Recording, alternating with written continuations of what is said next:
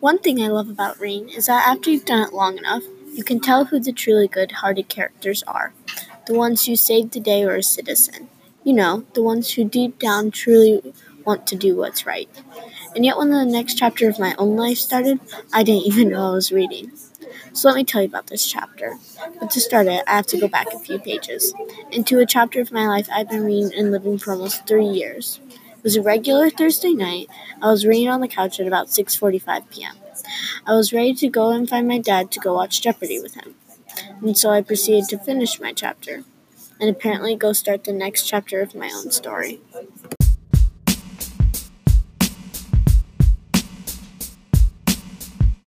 The next day. Today was not a normal day, not even close. My older twin siblings, Hannah and Drew, were coming home for the weekend. I was so excited I could barely read a page of my book, Water Walk, by J.R. Jones. And having been in this distracted state, I realized that nobody really talks to me during the day. It's honestly kind of odd. Like, the seat I'm sitting in might as well be empty kind of odd. And yet, it's not that people don't like me. Sure, they think I'm a little weird. But it's more so because whenever people try to talk to me, we have nothing to talk about. This is because normally they try to get me to talk about things that I know little about, like how the football team did at their last game. I have no idea, and mostly because I don't really care. But like I said, my chair might as well be empty because of all those failed conversations. And when people still tried to talk to me, I realized that there was no point unless you know what you're talking about. Don't try to be someone else's mirror that they can talk to themselves in. But if that chair was empty, then Georgia, my best friend, would have no one to talk to all day. And that's because she's in a similar situation as me. And because she was outcasted when she geeked out about Roman mythology with me. So I know that I'm not alone, just quiet, until lunch when I can see Georgia. I was so excited when I got home that day. I got started on getting Hannah and Drew's room ready, too impatient to do anything else. I got the fresh sheets from the closet and stocked the guest bathroom with all of the essentials, even knowing that the bathroom will likely be trashed by the end of the weekend. It was so nice to know that I was going to have people to talk to that aren't Georgia or my parents, because these are the people who talk to me 95% of the time. By the time my parents got home from work, I had the room ready and was finishing stocking the bathroom. "Hey, sweetie, we're home," my parents said in an almost scary unison. "In the guest room, it's almost ready," I called back to them. So they helped me gather up all the cleaning supplies and do a final fluff of the pillows when we were done. After that, we put all of the supplies away and started dinner, if I should even call it that. It was more like a homecoming feast, double the size of how much food is generally laid out at a Thanksgiving meal. My mom wanted to go all out for the children of hers she had not seen in over 5 months, which, while understandable, is still a lot more food than is needed for the 5 of us. After that, I went to the living room to read until they got here. I was almost halfway done with my book, and as I was walking into the room to settle in on the couch, my dad was flipping channels on the TV. And as he turned to the news station, and they were doing a breaking news report on a robbery that had happened about an hour ago on the other side of town at the bank on 5th Street. But I didn't have a lot of time to think about that because as the anchor started giving specific details on the case, I saw a car pull up in my driveway, and I knew that car. It was my sibling's car, or more specifically, Drew's car that the two were riding in together.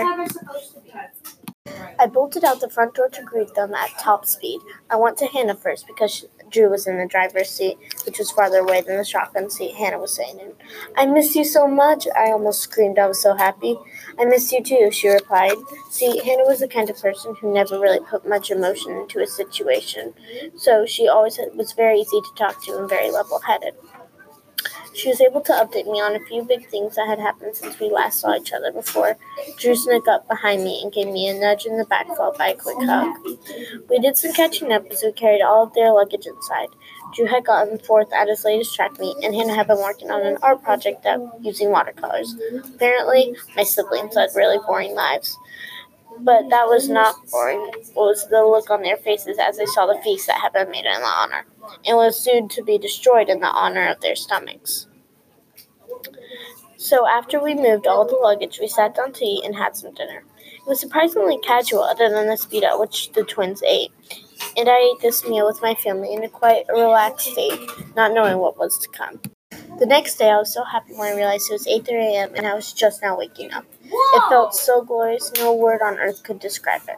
But I was soon replaced by sadness when I realized the two people I was excited to see were not going to be up for at least another 3 hours. So I got breakfast and went to get a head start on finishing my book.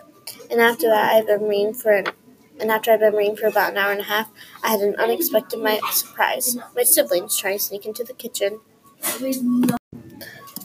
Long story short, they were making a nice breakfast for Mom and Dad, but they were doing it way before their normal weekend wake-up time so that they could get a head start on visiting some old friends.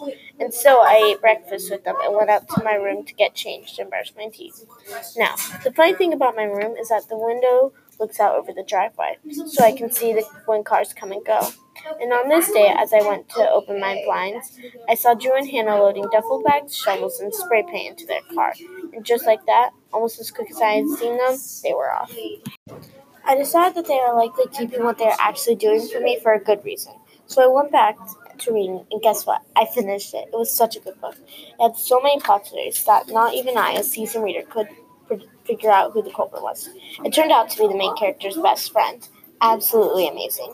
And after having finished my book, my mind wandered back to the news segment I saw last night, and I realized that everything Drew and Hannah had put into their car before leaving would have been needed to complete a robbery, and not just any robbery, but a water walk robbery.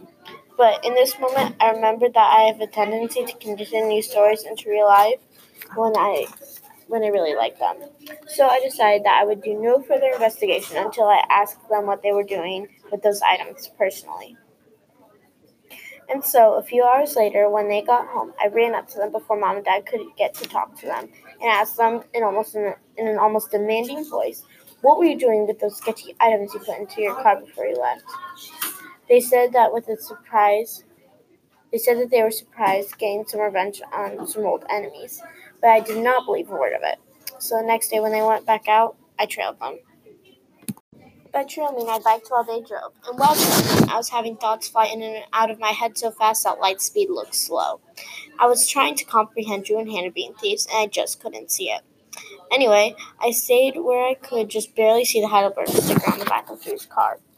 In about 45 minutes, we were there, the robbed bank on 5th Street, the one that was robbed just before I saw them pull up in the driveway on Friday night. I saw them hop out of the car with their ski masks on, and they both had a duffel bag and a spray paint can in the other as they bolted into the bank through the back. I followed them as the door had closed.